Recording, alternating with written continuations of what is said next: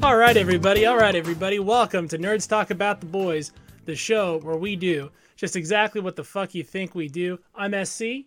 And I'm DP. And we're here to talk about the boys tonight, specifically Season 2, Episode 7, Butcher, Baker, Candlestick Maker. Now, before we get into all the implications of everything that happened in this episode and all the wild things that we want to talk about. Wow.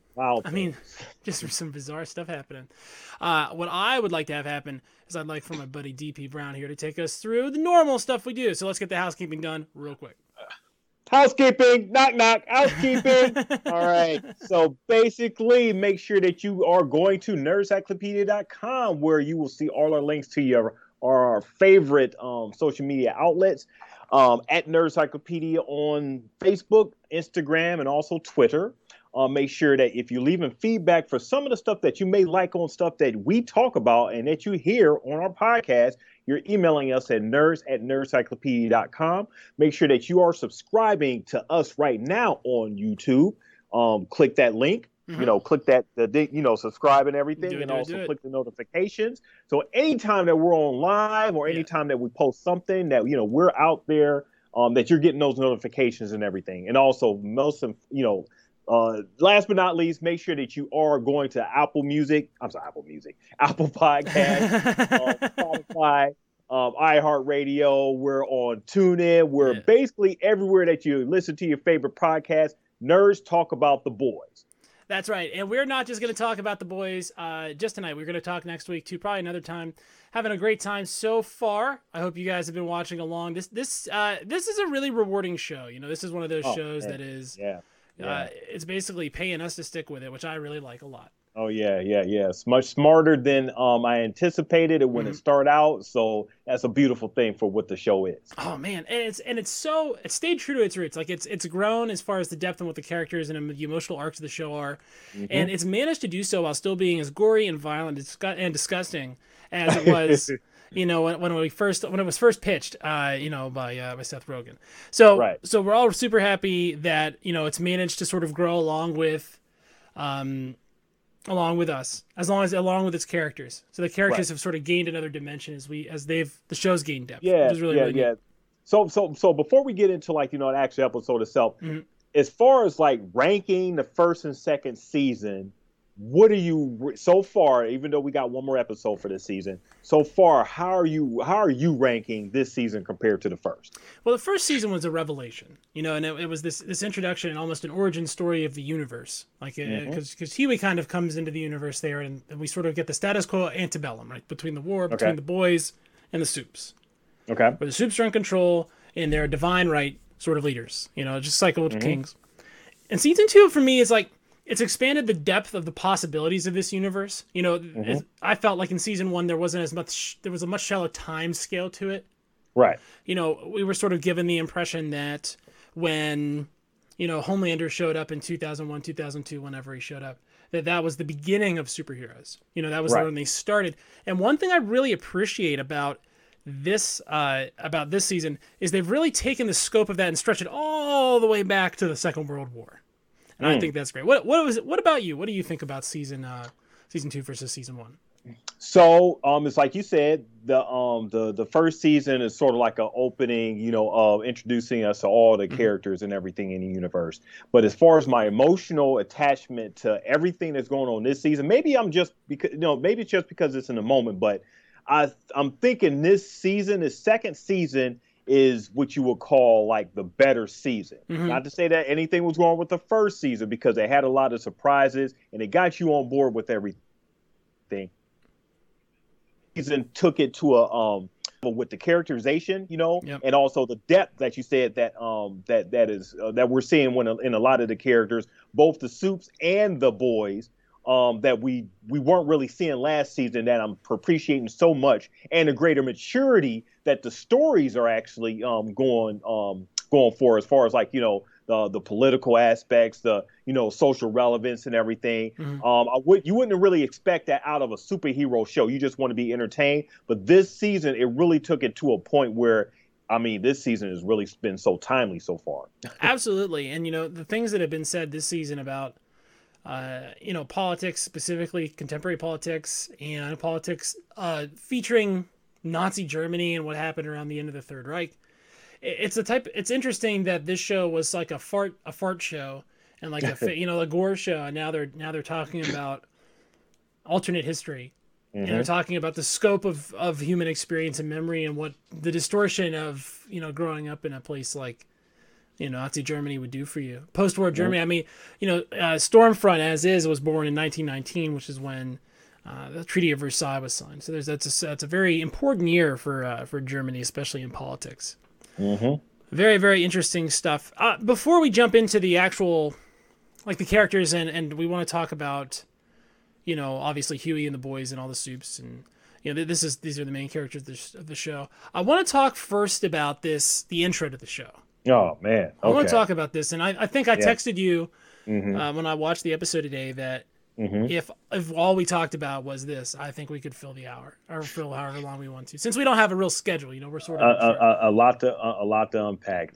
It was a very, very, very, very great way of seeing how a lot of media, how the media comes at you, and you see the individual. He doesn't really get out much. He's really settled. Talks with his mom, kisses his mom and everything every day, and goes through the same old routine. But as he's doing that, each day he's getting deeper and deeper into, online propaganda, online, social media, memes and, whatever.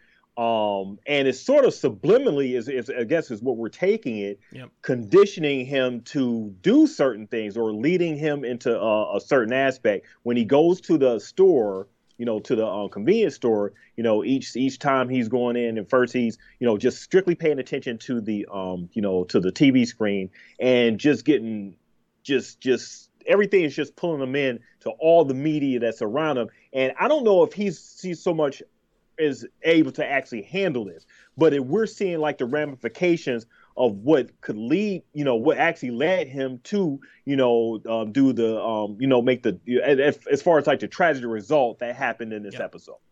And it's interesting to see how they sort of portray the radicalization as it sort of goes along. He's a big fan of the Seven. We see all the sort of things that he has, the movie posters and the figurines and everything.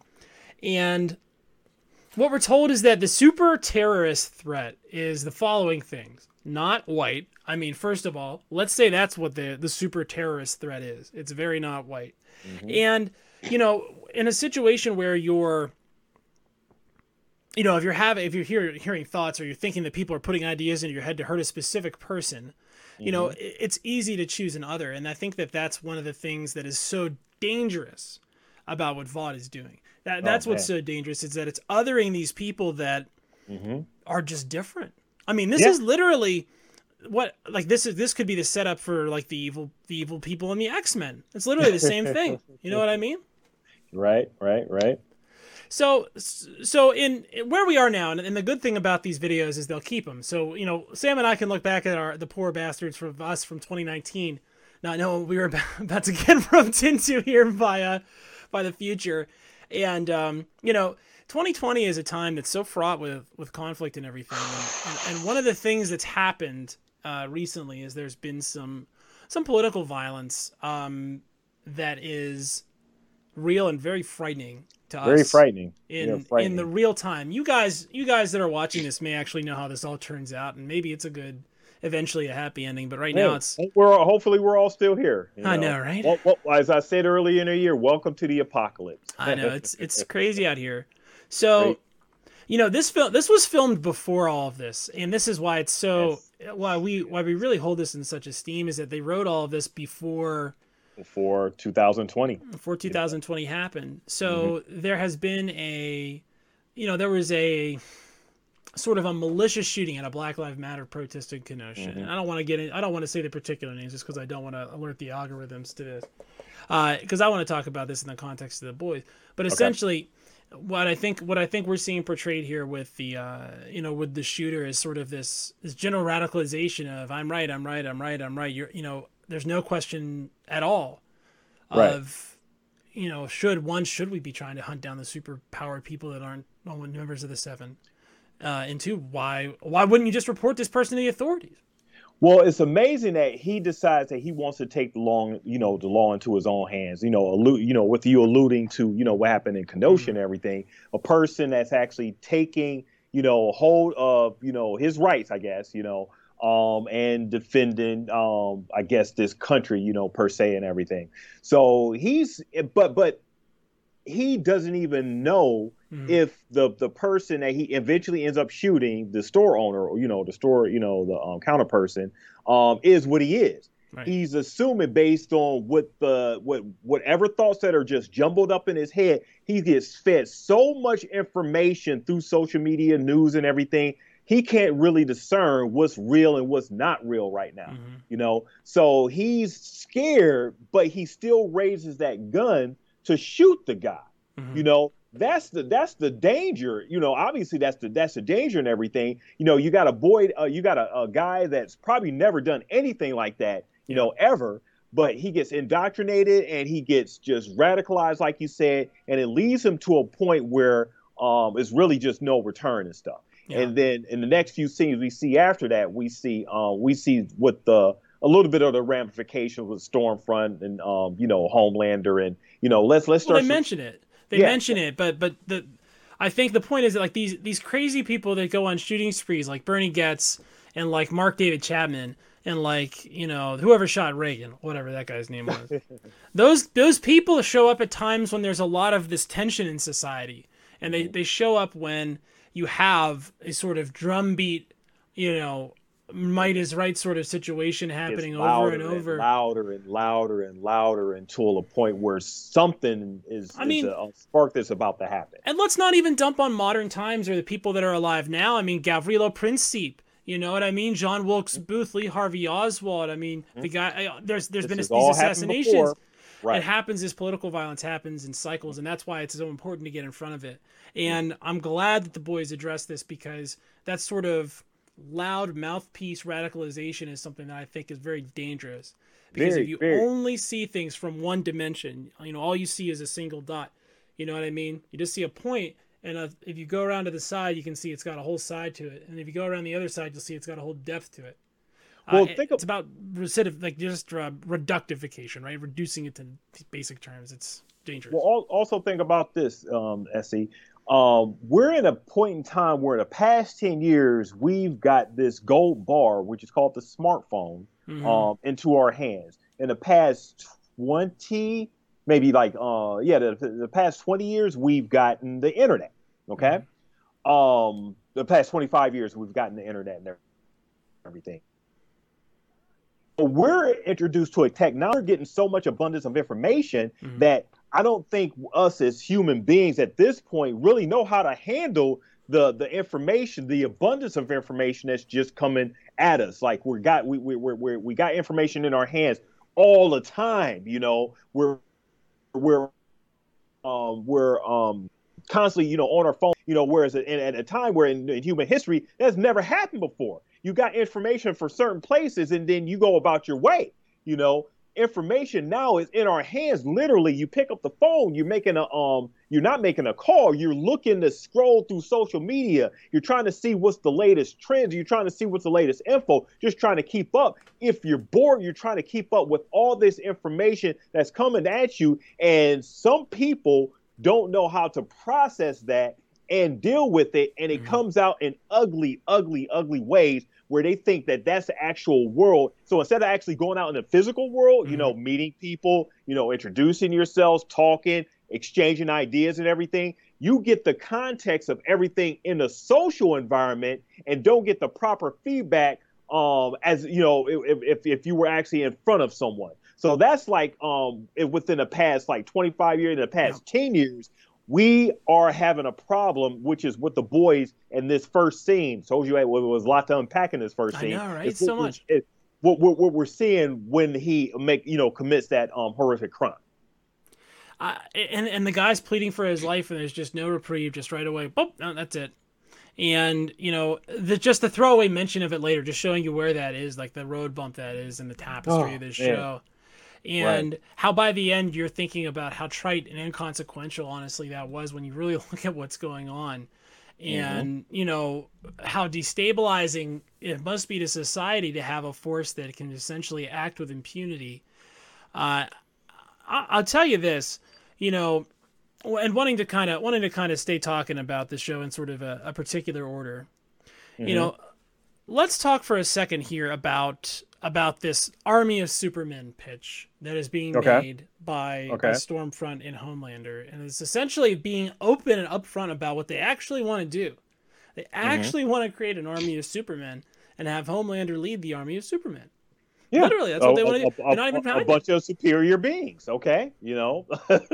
But, you know, there's all this stuff where, you know, the show is, we say it's timely and prophetic, right? But they've got little details wrong. Like, for instance, and I noticed this, like, I made a big note about this, is that Stormfront makes a point to send her sympathy to the family of the victim, which is not something that certain people that are currently active politically in our reality do frequently.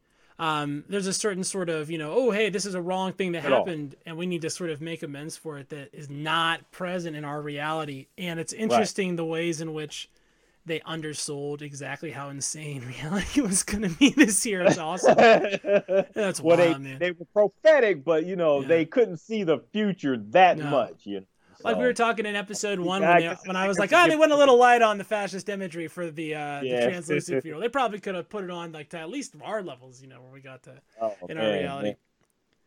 So this plot seems to be going the right direction, and you know, now I guess they're dating openly. So you know, this is his girlfriend, who's essentially Ava Braun. I mean, right? That's who she is. That's his Ava Braun. Yeah, Ava Braun. She couldn't kill it, but she couldn't kill herself because she's bulletproof. Yeah. This is the ultimate irony of Ava Braun, is that she can never join Hitler in death. Is it interesting how, you know, when Stormfront, you know, talks about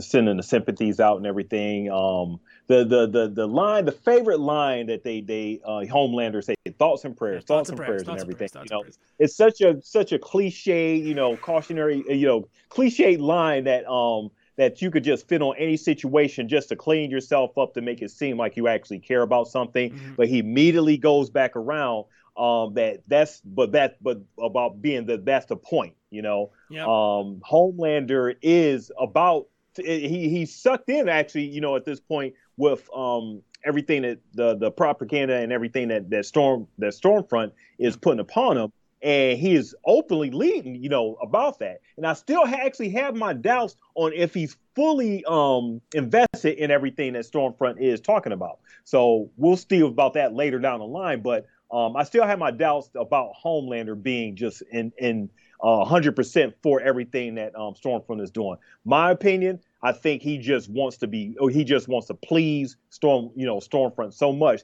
that he'll say and do anything that she says. I wonder so much. I think about how when they go to get Ryan. So let's just finish the Homelander plot. So let's talk about how when Homelander and Stormfront go to meet Ryan, there's this incredible tension between Rebecca and Stormfront, because obviously we kind of can see the end game here, right?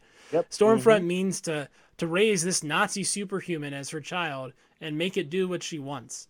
Right. She means to raise him as some sort of you know, superpowered Elagabalus or something like that.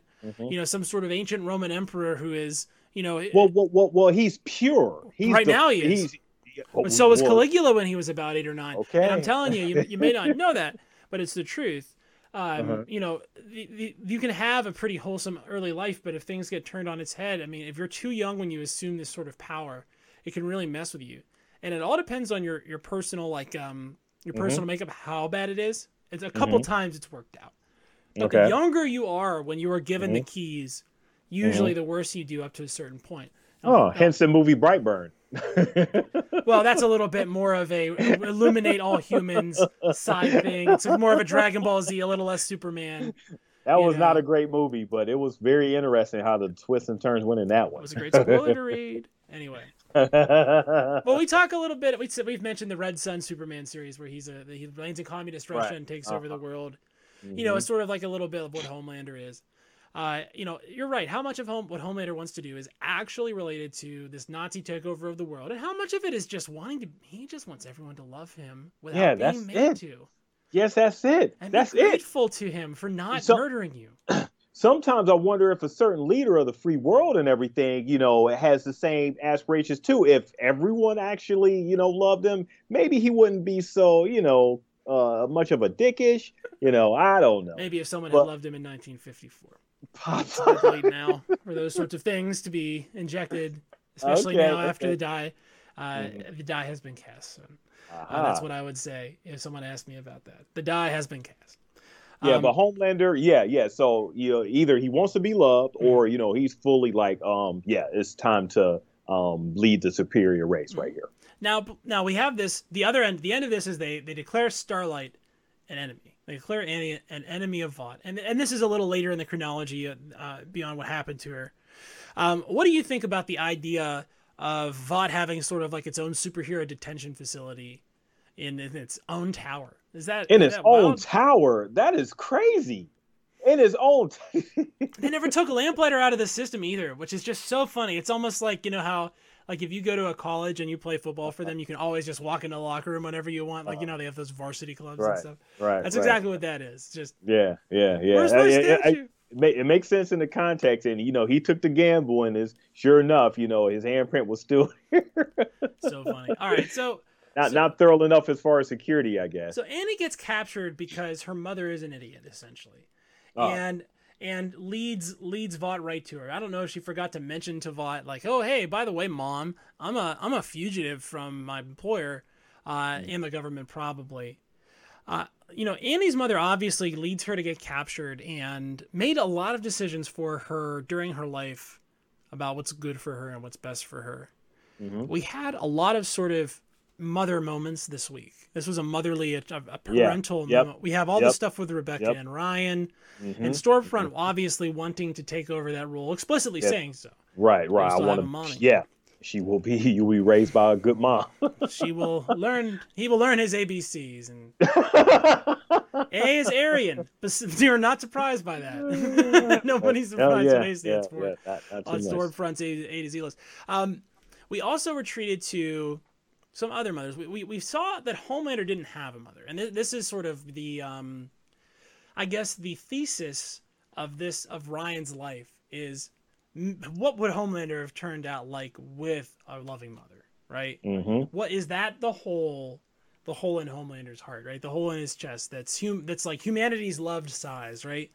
Is that there because he was raised like a lab rat by this insane, looks like an old Citadel football coach guy, like that Homelander has now since crippled. Like he's already come back to finish the job. We also see Butcher's mom, and we have a reckoning about what she let him do, what she let his dad do. We find out that Huey's mother died and sort of took his father's spirit with him. And we hear about the Kamiko's parents sort of make an appearance. And there's this idea of fathers to son, right? That there's parents, mothers to child. And this is sort of all brought home at the end when Stormfront says to Ryan, you're the first naturally born superhuman, right? He's the first non-Muggle born in this reality, right? Yep. In certain universes, he would be called a mutant. He would be called not just a mutant, he would be called a savior. He would be called a, the proof of concept is also what this is, which means that, crazy, right? Like, if you interject a mutation into a bloodline, what happens is it disseminates through the population as the interbreeding happens, right? So it goes like this way in time, kind of like a cone.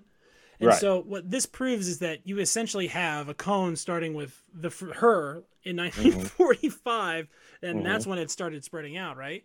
Why would there only be one soup that was born conceptualized? Is it only Homelander that is like potent enough, that has enough of the V in him, it's bound enough to him that he can pass on his powers? Can everybody else pass on powers?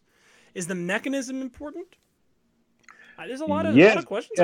It's a lot of questions, and the way they're building out this universe and everything, they could have a lot of side stories, a lot of information that you can actually just put offshoots of that you can't really fit in 8 episodes. That you made a very great point. Just because Stormfront believes that he is the first, human, superhuman offshoot and everything. Doesn't mean that that was the case, because I mean, as you see, we're finding out that she came from the past. She was a former. So we didn't get any indication of that last season, that there was anything before the seven. Yeah, and it's all world built. It's all pure built world, and that's special when you can pull that off with a property where, like there's a plot to the product. Like if you Google The Boys comic plot, it's there. Like it happened. It was published. You know what I mean? It's out and about. So like for them to have created a world that has like, this many like this much ambiguity in it this fast is so interesting, because you usually have to blow that balloon up to get to the unknown. You have to expand your horizons, expand your unknowns, and as the balloon gets bigger, you get to other places. Well, they've got the balloon pretty damn big. I'm gonna make a pretty bold statement here. Here we go. This may be the next Game of Thrones. Ooh, okay. You think The Boys will be the number one show from like the next the first half of this 20? If they do it right, if they don't, not stick the landing. These guys are pros at writing. This isn't their first try. Yeah. By the way, and this is a side note. This is totally off topic. This is just pure encyclopedia. It's nothing to do with The Boys. The double D's, the DB, the Weiss and Weinhoff and those guys. They have a series coming out on Netflix that's called Three Body Problem, and I've been reading the plot summaries for that. Okay. And it is a very dense and complicated book. And good luck to those guys. I'll tell you that much. It took me literally a long time just to figure out all the math of the plots, because a lot of the plot is based on the discovery of mathematics. And that's crazy to think about, but it's true. So good luck to those guys for making an exciting action-packed story about math. Exciting time.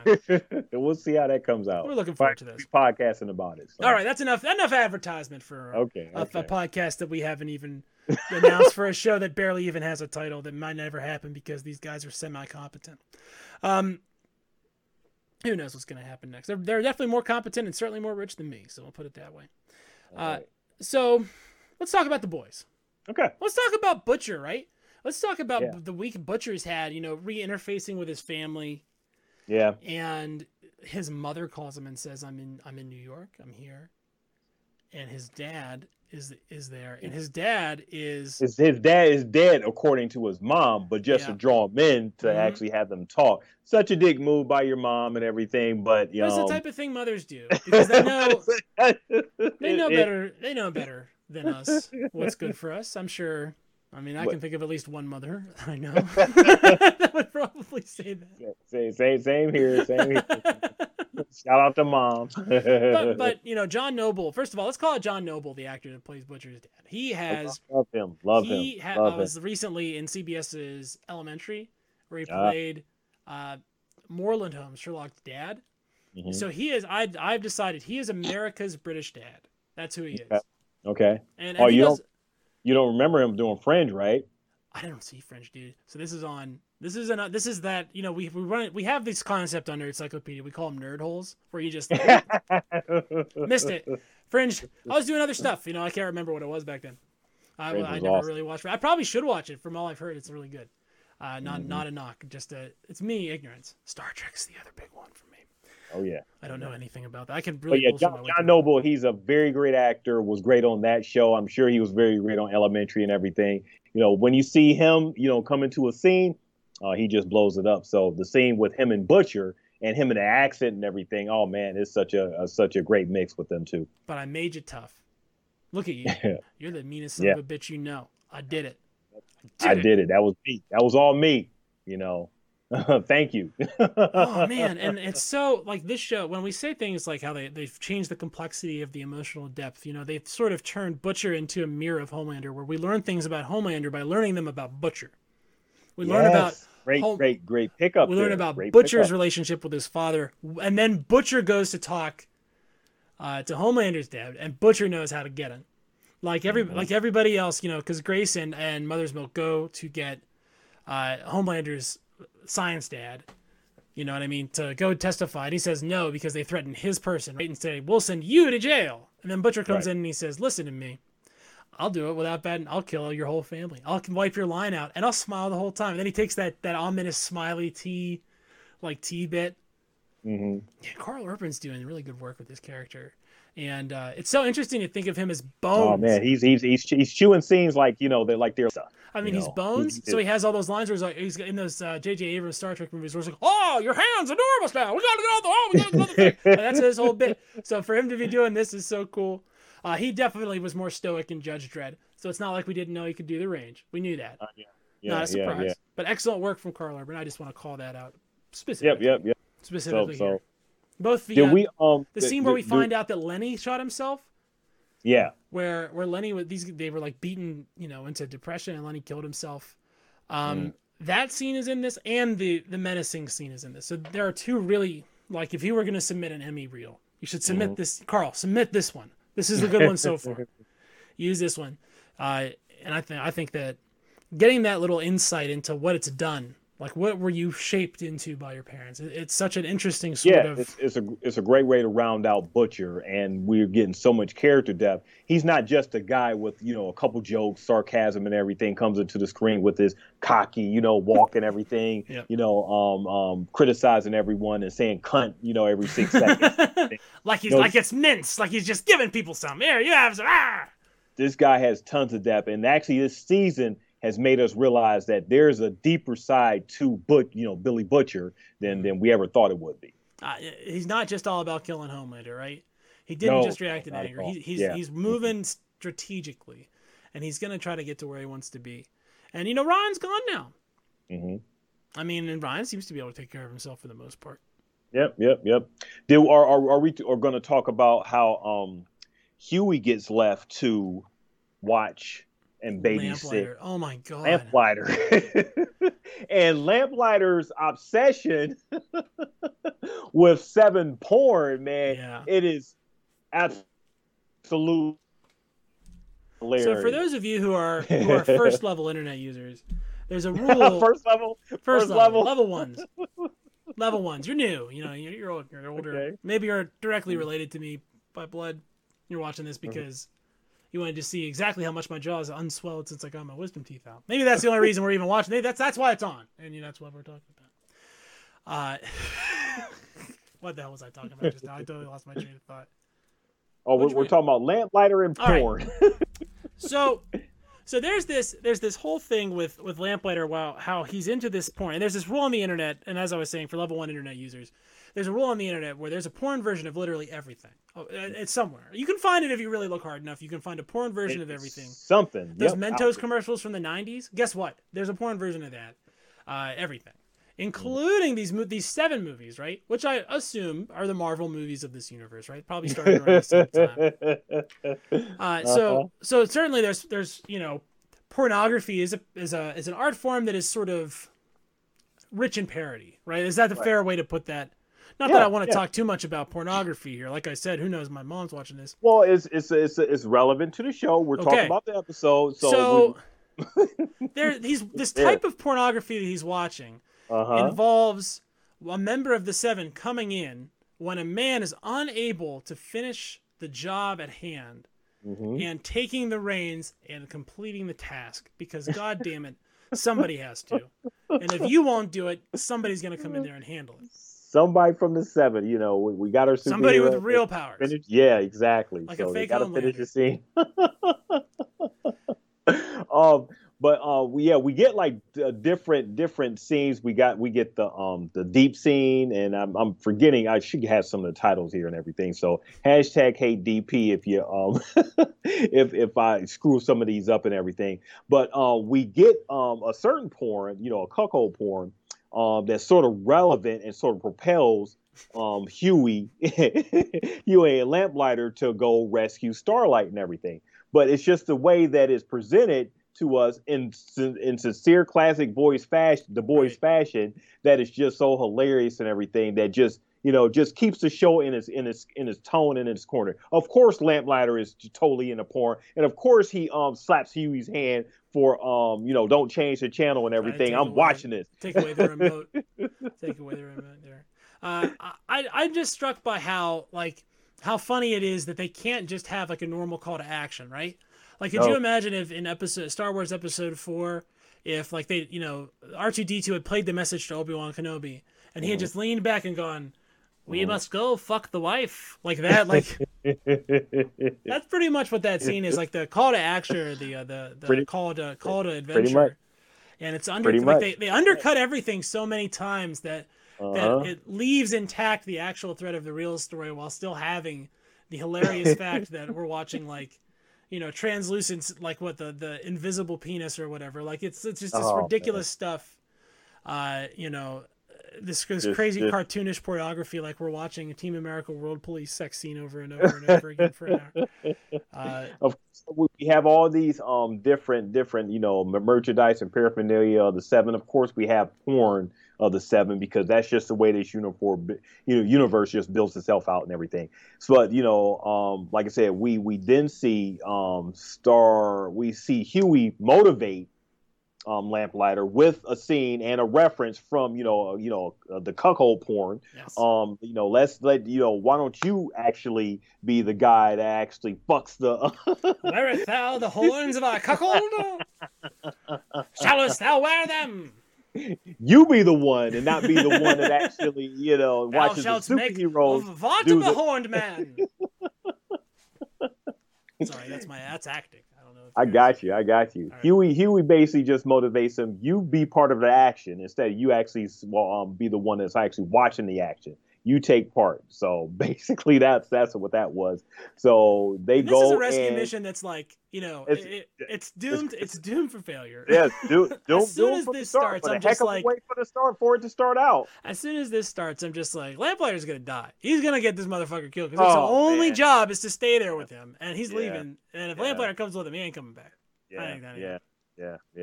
And so inevitably, this happens, but. It's incredible. Apparently, Lamplighter's had to be keeping himself from being burnt all this time. Like, that's the first thing Lamplighter's had to do, because he could have just allowed it to happen whenever he wanted.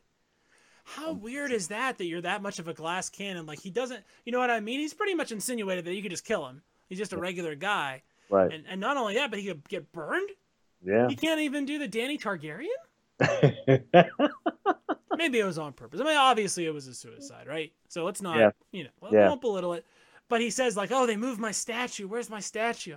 Right. And then, as soon as you hear that, you know, something terrible's he's depressed, and you know, this is basically his last, you know, hurrah and everything. It's kind of just sad because the actor's well known, Sean Ashmore. He played in like a few X-Men movies and everything.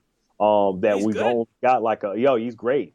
And we get attached to him in a way, but after a couple episodes, he's just gone. Yeah. You know, bam, burnt to death. Just like nothing.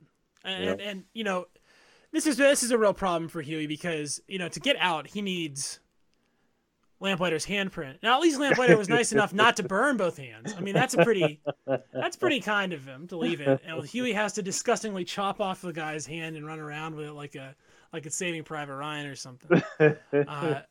Super gross. Does effectively rescue Annie and her idiot mom, who led Black Noir. And is super surprised because he was the last person she expected to be in there rescuing him. But it shows his bravery. You know, it shows his sense of, you know, bravery and sense of adventure and everything to actually come in with the balls, because we know how Huey is. Yeah. You know, he's not the one to you know, take the reins and actually, you know, go out in front and be the, you know, the one that leads in the charge and everything. But he loves Annie. He loves her so much. And Annie is just, oh man, you just the way the actress Erin Moriarty, I can't forget how you pronounce it. Like another Sherlock Holmes name. The way, exactly. The way that she reacts to him, then the way the actress, you know, puts on that scene, you know, she's just melted. I mean, that just totally melts her heart. You know, seeing that Huey was the one that was brave enough to rescue her. Huey of all people, right? With hand in hand, they left, right? Hand in hand. So, what about Black Noir? What about the things we learned about Black Noir this week, right? First of all, he's a powerful guy, man. This guy is like, wow, very powerful. What is the scope of his powers? I don't know, but he seems to have regeneration, and we find out that, among other things, Black Noir is black. So we find out that that's like a legitimate, real description. So really, he's noir. I wonder if there's white noir running around. And he has a kryptonite too. Almonds, tree nuts. So the scenes with the almond joy and everything that was set up in the early episodes, I believe, like episode 2 or something. Yeah, when he throws it away and they're talking about the serial killer.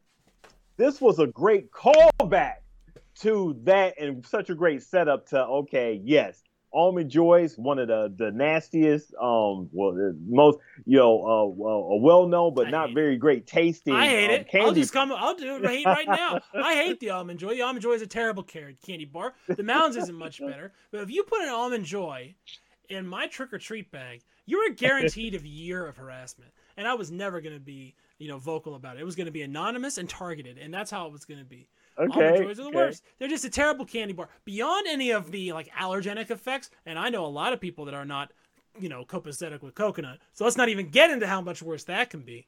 All right, I'm sorry.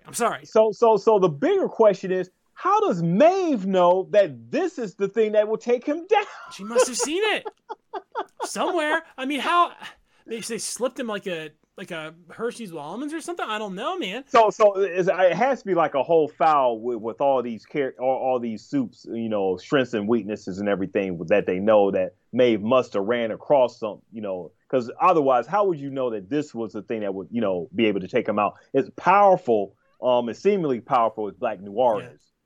He's a powerful guy. I mean, he just gets the job done. Bottom line, I mean, he's a guy that just gets what's done, what needs to be done. Doesn't really care. Doesn't give a shit. I thought the Maeve stuff here in this episode that ends with Maeve saving Starlight and then just sort of being like, I'm not going anywhere. Fuck these people, right? Begins with the fallout from Alina accidentally seeing Maeve's video of the airplane incident. Right. And we get this scene where Elena says she's going to leave, and Maeve flips this 3-ton table across the room like it's like a piece of paper. Yeah. And it's just so terrifying because it comes literally out of nowhere. Yeah. And I want to say this is one of the first times we're ever seeing her display her power, in anger like that, right? I mean, she's picked stuff up and jumped real far and stuff, but she's never just been casually just freaked out. This whole scene where Elena leaves and Maeve has a man in her bed and she's vaping and Ashley comes in and she's just like, just shut up. It's sad from a human perspective because this is something that, she's trying to share. She didn't even want to share this part of herself with Elena, but as soon as Elena sees the whole picture, she's gone in an instant. The second she sees what's really going on, she's out of there. Well, it also brings up a point too. Not you mentioned Ashley and everything in this scene, the human aspect, because basically Maeve is, Ashley is concerned about her brand. This is not how she wants, Maeve to look and everything. She's all concerned about her job. But Maeve calls her out. Act like a human. Act like a real person. And Ashley, she doesn't necessarily break down, but she's just like, I'm sorry, her real side comes out to a point where she knows this is wrong. She knows that this is hurting Maeve, her sense of self and character. But Ashley dials it back a bit and actually apologizes for not being that real. I think that one thing about Annie is that it seems to me like she has the weakness for all of the rest of the 7. For her, she seems to possess this information. With Homelander, Homelander has not killed her, right? She essentially was able to lie to Homelander, which I have to believe that was the whole purpose of that scene, was to show us that even then she could lie to Homelander to protect Huey. That was just what she did, right? I'm not with him, and you can't kill me because you make you a big piece of shit, right? So she knows that she can fool Homelander. All right. She knows Black Noir's weakness. She has all that stuff on the deep, right? Yep. So she's got his weakness down. A-Train, all the heroin and the murder. So she knows that weakness. Maeve, she can get Maeve to talk to her. Oh yeah. Stormfront shoots electricity out of her fingers, and what does Annie channel for energy? I'm telling you, man, she's a capacitor. You can't. If you have a wire and it gets hit by electricity and it can conduct it, it will conduct it. Yeah. This is what Ben Franklin discovered when he discovered that lightning was made up of electrons, essentially, which was a fortuitous discovery because it led to less fires and the internet. Which we have to be all right with, I guess. The internet. It's all the light bulb's fault. Look, just stay on level 1. Don't go up to level 2. Level 2 sucks. You want to stay on level 1 where everything's normal. Level 3 is terrifying. Don't do level 3. Yeah, don't do it. Don't do it. Don't do it. Just say no All to right. level 3, kids. We almost didn't get to Frenchie and Kimiko. Okay. And how Kimiko is starting to teach Frenchie. And Frenchie has this line, you die twice. Once when you breathe your last breath, and the second time when someone says your name the last time. I thought that was very deep. Especially, someone saying your name's last time, unless you're in a history books where you're sort of immortalized and everything, or in the Bible, as soon as the last person that utters your name dies, then that's basically it for you. Achilles says stuff like this in Troy, if not the Iliad. Mm-hmm. He says, why? Well, I don't want to go fight. And Achilles says, well, then no one will ever remember your name. And he goes out and looks like Brad Pitt 15 years ago. Very good. Very good is the answer to that question if you're asking what he looked like. Oily and stuff. I mean, okay, come on, it's fine. Troy was a good movie. I don't know what else you got. What else you got? You want to talk? You want to move to the Oh no, let's talk about the Church of Collective. We almost forgot the Fresca Church. Can't forget the Church of Fresca. Now, Fresca is a refreshing drink. Let's be clear about this. It's a grapefruit flavored soda. It's delicious in small quantities, once every 10 years or so, on a hot day. You give me a Fresca, and I'm going to say thanks. More often than that, though, and I'm going to think you're part of some weird sort of cult. If you hand it to me in a certain way, then I'm gonna actually question that and everything. So explain to me why the collective guy, the leader and everything, turned on the arrow person, the arrow guy. Well, you see, it's quite simple, DP. In a situation where you build a church on collecting bad information about people, which they offer you willingly as part of a counseling session, if you use that information against them as a weapon, you can control their actions. And when somebody goes public and says, you have no power over me, guess what you don't have anymore? Power over them. And that makes them useless to you if you're trying to, I don't know, recruit other superheroes, especially when you don't need them anymore, right? They're not as important to what your plans are, so when they tell you this time, you tell them to kick rocks.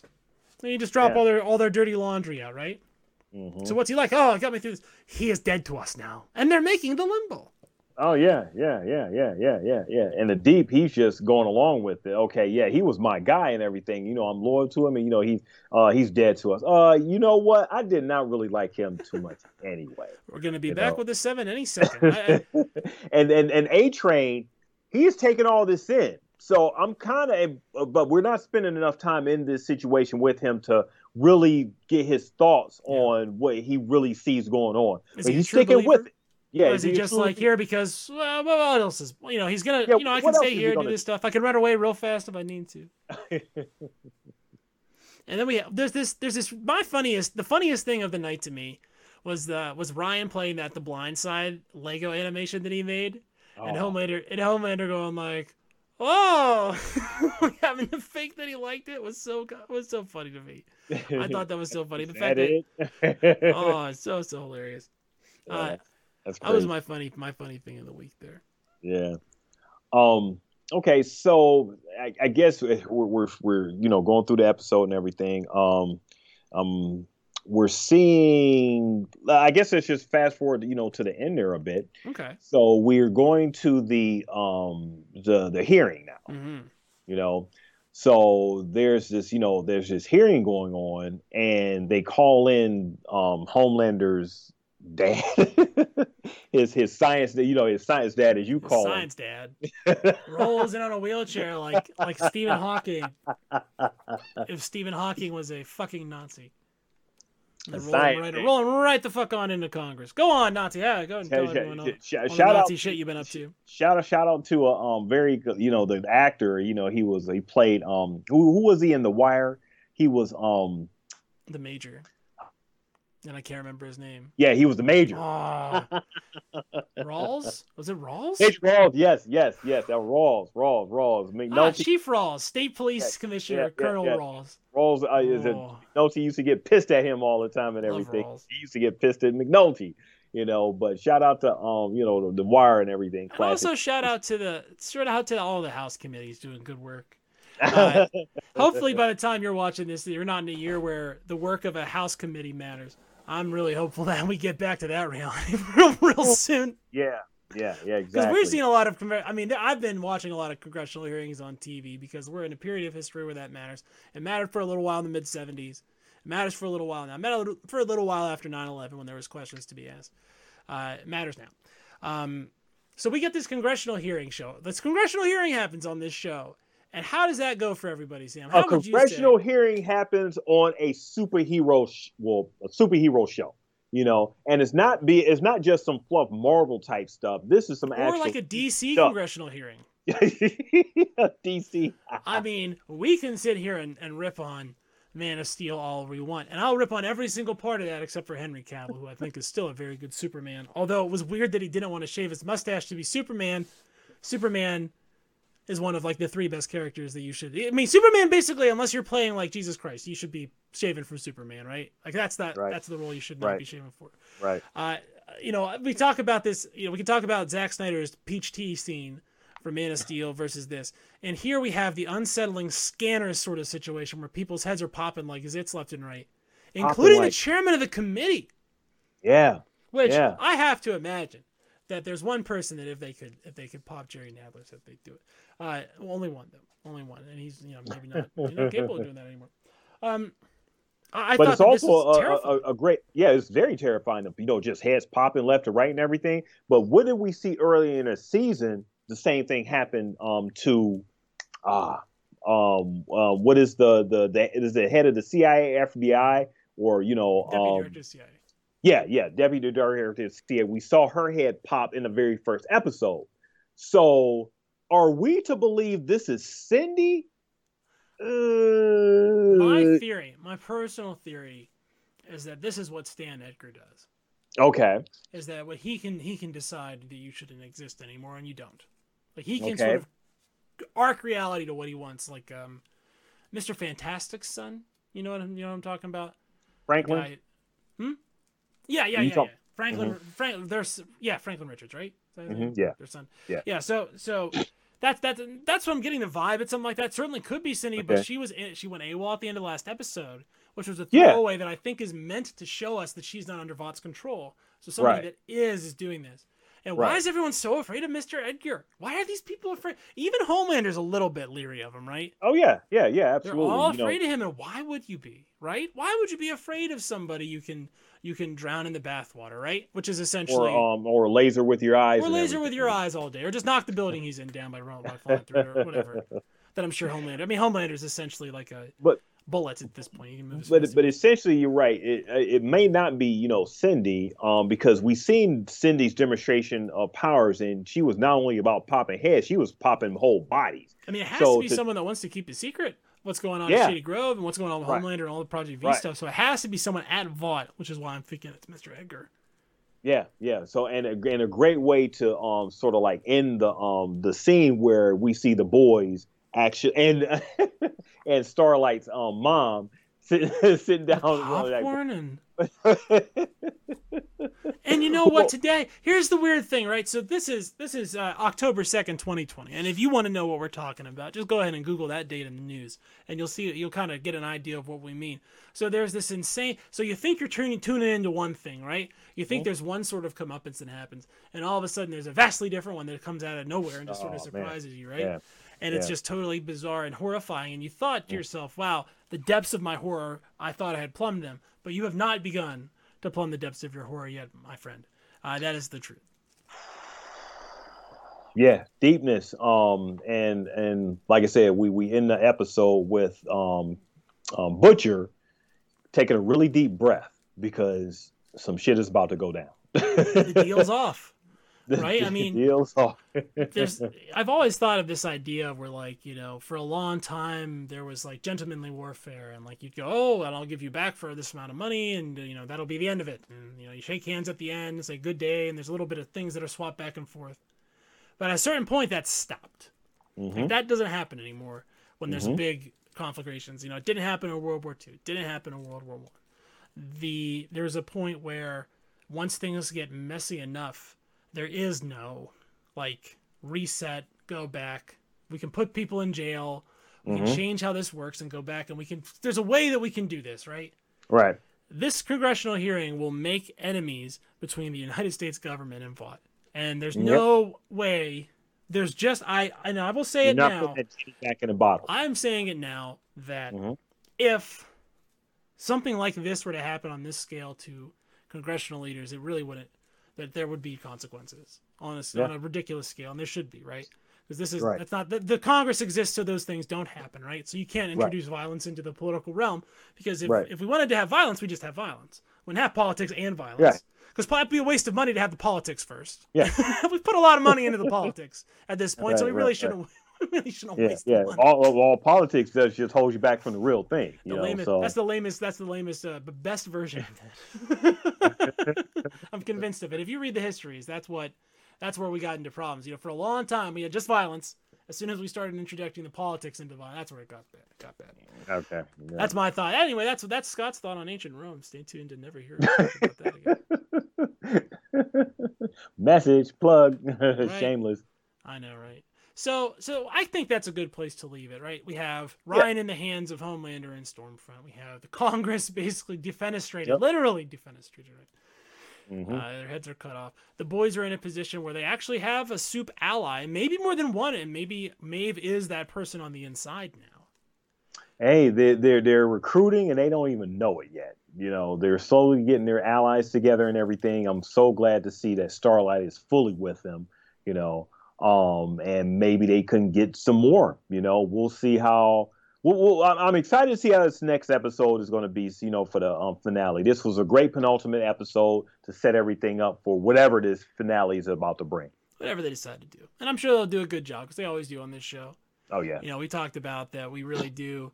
Really enjoy the writing, and as people that write, and DP's got his book coming out pretty soon here that we should all check out. I appreciate these writerly things, the symmetry and the foreshadowing and the paying off the Almond Joy thing. Because of course it's a serial killer candy bar would kill him. Again, of course you're right. And as an almond cereal, no, but it could. So this is just a really great show when it comes to that stuff. If we ever get like some real background on Black Noir, man, that would be some enjoyable shit right there. I'm excited to see his origin story. It seems to me like they're doing something different with him than they did in the comics, which is a relief. Black Noir is such a villain, so Smash. So for him to be in the 7, as a superhero, or being fronted as like a superhero, it's just really crazy. Really, all these characters and stuff. Their moral ambiguity is just hilarious. I really enjoyed how I enjoyed how Homelander sort of was naming the movies he was in there to his son, and there was like a whole bunch of them, and he kept going and kind of going and kind of going and kind of going. I thought that was really cool. Yeah. I enjoyed that piece of this. I enjoyed him being like, I know I screwed up last time, and having to like eat shit a little bit, which he probably never has to do. He probably never has to eat shit ever. No. But to a kid, you could do that. To an adult, nah. They flew me up and showed me all the houses and shit. Okay, man. Well, look. Did he tell you he can fly? Because you can fly too. You want us to just put you in a regular ass cage? We put kids in regular. I was in a cage when I was like 2 or 3, right? We had those things, we got those leashes and whatever we put on kids. And look how I came out. Exactly, right? We don't got that stuff with him. All right, so other than next week, which is the finale, and we're super stoked about that. Yes. We want to again draw your attention to The Mandalorian season 2. Can't wait. Can't wait for that. Month. Super awesome. We're going to see how they've really, expanded the production stuff they've been doing over there, which makes me real excited to see how the volume is going to be used here in season 2. We hope you'll join us for that show, which will be, as soon as we can get the gang together. The Star Wars gang. Carbonite Bounty Hunters. Carbonite Bounty BS. Carbonite Bounty BS. Check it out right here on the old YouTube. Anything else you wanna hit or pimp or talk about or anything like that, DP? Just can't wait for next episode. It's been a fast, great season, great episodes. So I'm so glad Amazon decided to, parse these out weekly instead of just doing it all at one time. Some people were frustrated with that in the beginning because they wanted more because it was just so awesome. But the parse it out just makes each episode so much more sweeter because it's such a great series. Like I said, it has the potential to be the next Game of Thrones. And remember, Game of Thrones seasons 1 and 2 weren't humongous. It didn't really go big until after like season 3, so we're still in the early days. Hopefully we get like... It allows the audience to build. Yeah, so, hopefully we wake up and there's like 500,000 views on these and we're all just like, well... We told you so. I told you guys were going to watch it. Yep. All right, everybody. Well, this has been Nerds Talk About the Boys. And I'm SC. And I'm DP. And we just did exactly what the fuck you thought we were going to do. Hey, see you later.